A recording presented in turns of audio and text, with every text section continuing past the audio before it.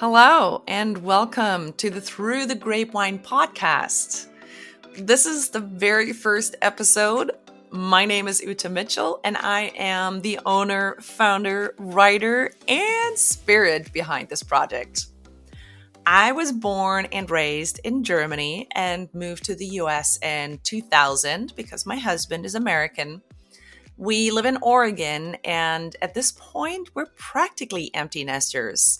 We have 3 kids, 2 girls and a boy, and the boy, he's 19, so he's not really a boy anymore.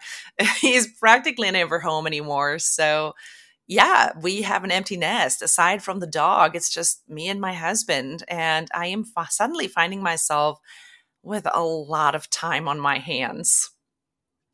What makes me qualified to talk about wine? Let's jump right into it. So, I've been working in the wine industry here in Oregon in the Willamette Valley for several years. I've worked in tasting rooms, both as a server, but also as a tasting room manager. And I have a couple of different wine certifications from the Wine and Spirits Education Trust. These are certifications that are internationally known and recognized, and you learn everything from what a wine looks like, smells, and tastes like, to the climate it was grown, the soil, the winemaking process, and more. So, a lot more information than your average Jane wants to know. Over the course of the last couple of years, one thing has become very clear to me, and that is that the wine industry is still heavily dominated by men. Now, it's not that I don't like men, don't get me wrong. I also don't dislike the work that they do, of course. But, well, I'm a woman, and I love to see women succeed and thrive in the industry. And that is why I am talking to women, and I am going to feature women on this podcast. The other thing is, I keep running into women either in real life or online who have questions about wine that they'd like answered, like wine pairing questions, how to store a wine, how long to store it, and so on. But they don't really want to read a bunch of boring books or go as far as to get a certification like the one I have, which is 1, expensive, and 2, quite time consuming. Plus, I don't know about you, but I have found that often, not always, but often, women are targeted as just wanting a cheap wine to get drunk at the end of the day. Wind down with a cheap wine. Make the label pretty and colorful and make the women feel like they don't know what they're talking about anyway. Also, please let me clarify, I am not anti-cheap wine. There are good wines that come at a really amazing price, and I will be talking about them in the upcoming episodes. A little story to add. Just this morning, I spoke with my friend who is encouraging me to take this business to the next level. Yes, Bonnie, I'm talking about you right now. Hi, I love you. She told me about her wedding anniversary with her husband. They went to a restaurant and she looked at the wine list and she had no idea what to choose for her wine. She ended up with a glass of champagne. And not that there is anything wrong with champagne, but the reason she chose it was because she was overwhelmed and didn't know what would go well with her dinner. Often, a more upscale restaurant will have very knowledgeable staff to recommend pairings, but that is not always the case. Hopefully, over the next few or many episodes, I can help with questions like that. Anyway, to get back to me, I got laid off from my job a couple of months ago, and I already had started this blog, Through the Grapevine. I already owned the domain name, and I knew it was time to get going with this endeavor. I actually turned my regular Instagram account into a business account, renamed it Through the Grapevine, and well, here we are. Let me tell you that I am really nervous about recording these episodes, and I'm sure you can hear it as I'm stumbling over my words, but bear with me. And really, what is my alternative?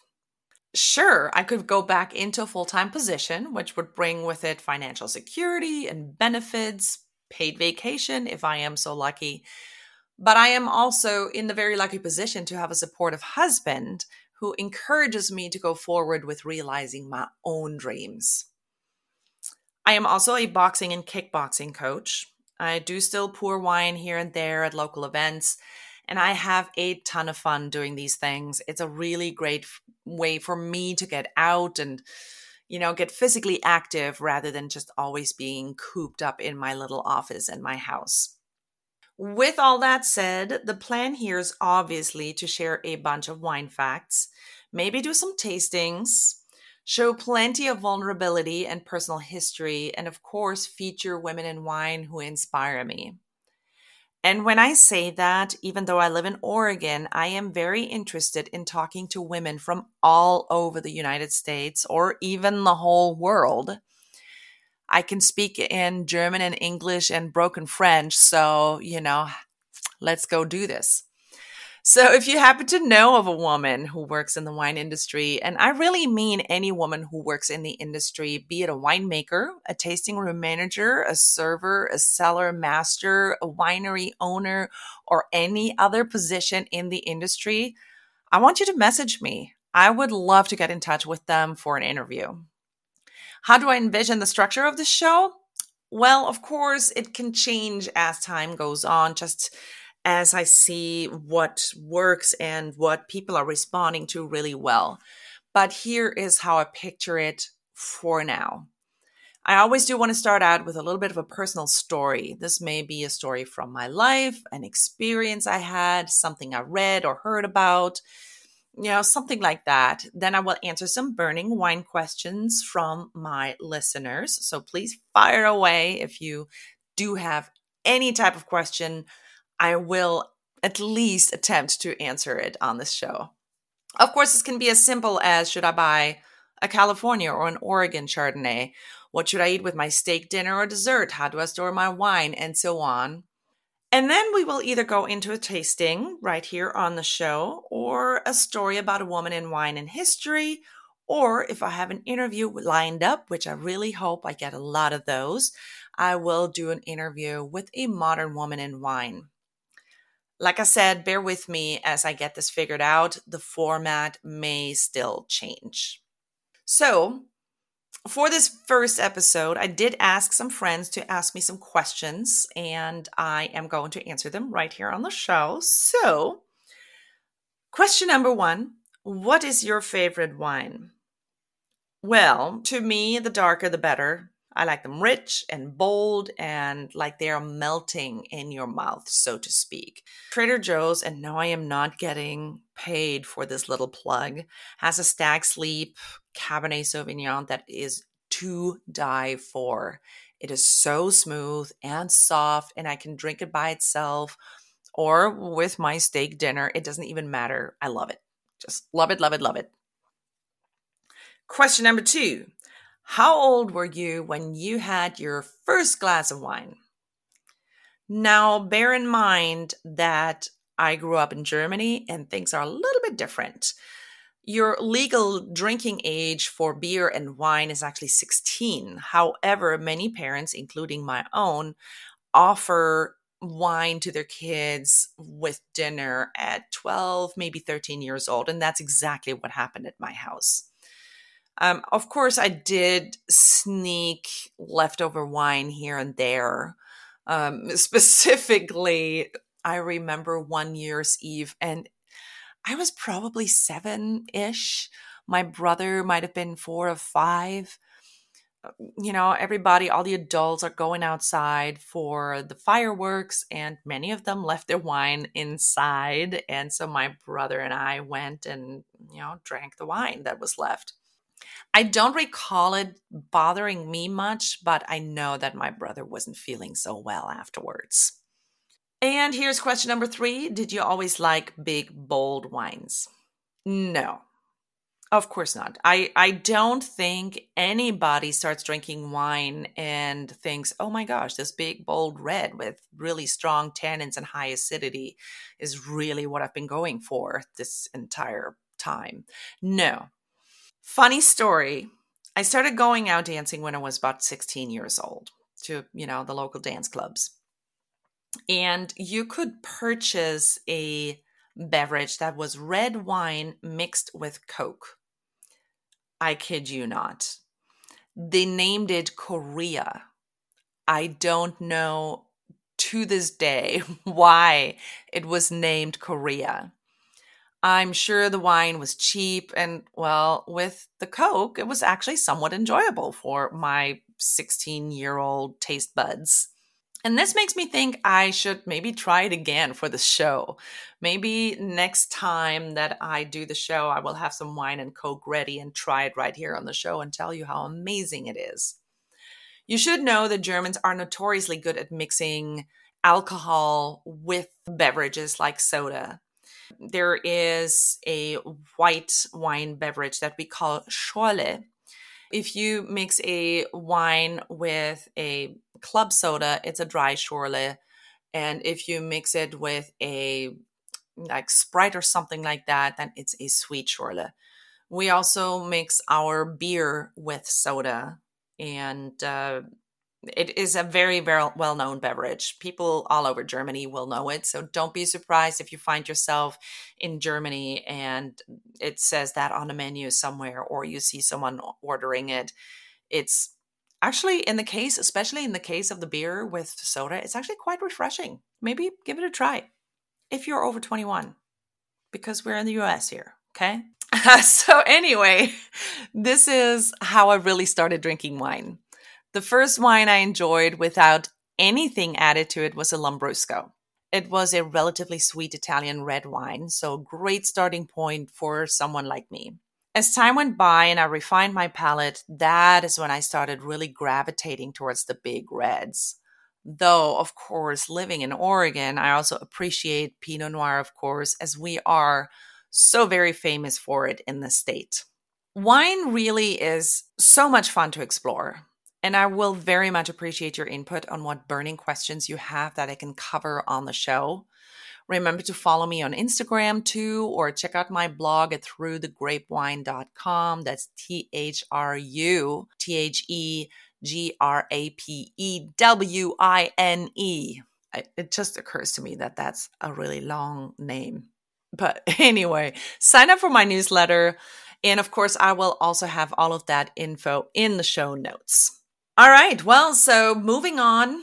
It is summer. Right now, as I'm recording this, we're actually having a bit of a heat wave in Oregon, and I will be very happy when Oregon decides to turn down the heat a little bit, because this is just a little much for me. But it's also really great for whites and rosés. So I'm going to talk a little bit about the appropriate serving temperature for these wines. So a white wine like a Sauterne, for instance, should be well chilled to about 43 to 46 degrees Fahrenheit. Sparkling wines like Prosecco or Champagne can be served just a tad warmer, up to 50. I find that sparkling wine will lose its flavor a little bit when it's too cold. Light-bodied wines like a Pinot Gris or Pinot Grigio, which is the same wine but in Italian, also should not be served warmer than 50 degrees. Full-bodied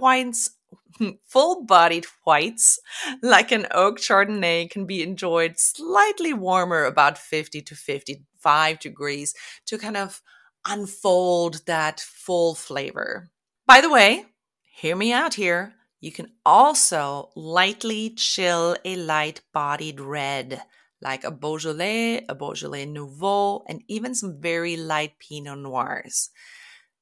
The only thing I am going to ask you is to please not put ice cubes into your chilled wines.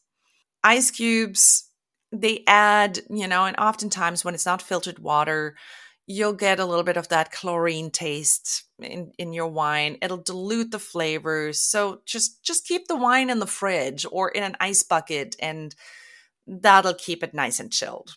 My special recommendation for you is to try a white Pinot Noir. White Pinots use the Pinot Noir grape, but there is practically no skin contact, and the skin is where you get the color from. So these white Pinots, they're dry to off-dry. They are usually crisp and fruity and so refreshing. Several Oregon wineries actually offer them. You will also find them in some California wineries. You'll find them in some Alsatian and German wines. Of course, you'll have to, find a wine store that has a good selection of wines. And with that, believe it or not, even though it's been short, we've made it to the end of the very first episode of the Through the Grapevine podcast. I hope you enjoyed it. I did. Of course, I also am going to be very, very critical of myself when I listen to this later. But here it goes. I'm going to put it out there anyway. And the reason is I got to share this little story with you real quick before I sign off. I was recently at a conference by the Women in Wine, the Oregon chapter. It was a conference for women. And I went there with one of my study buddies from my wine certification class that I did. And my study buddy, her name is Allie. She and I were sitting in this talk, and long story short, we decided to hold each other accountable. And I said, I finally, after much procrastination and judgment of myself, want to re-record and post my first podcast. And she turned to me and she told me that she was so proud of me and that she was there to support me and that she was going to hold me accountable. And then I started crying, and then I told her that I am going to support her. And so this was just this really beautiful moment. And here I am, and I am recording this thing, and I'm going to put it out there no matter what. Yes, I just clapped my hands. I do expect future episodes will be longer, especially as I start interviewing some of the amazing women in wine. And I cannot begin to tell you how happy I am to be doing this. I really am. Regardless of how nervous I am, I think this is such an exciting endeavor. This has really been a long time coming. I was just always so busy with other things. I homeschooled my kids. I drove them to their activities, play dates, doctor appointments. I held jobs. I dabbled in a couple of different careers, but I always knew that I wanted to do something like this. Only I didn't know what to do, what I had to offer to the world. I know this to be true for so many women. And then as soon as you come up with an idea, hello, imposter syndrome, which is so silly. There are plenty of people with less knowledge, but with great passion, who put themselves out there all the time, and they still make it. So, no more excuses from me. Here I am, ready for something cool and exciting. And I am so happy you are here with me. Please do remember to message me your questions or suggestions, and I will catch you in the next episode. Prost!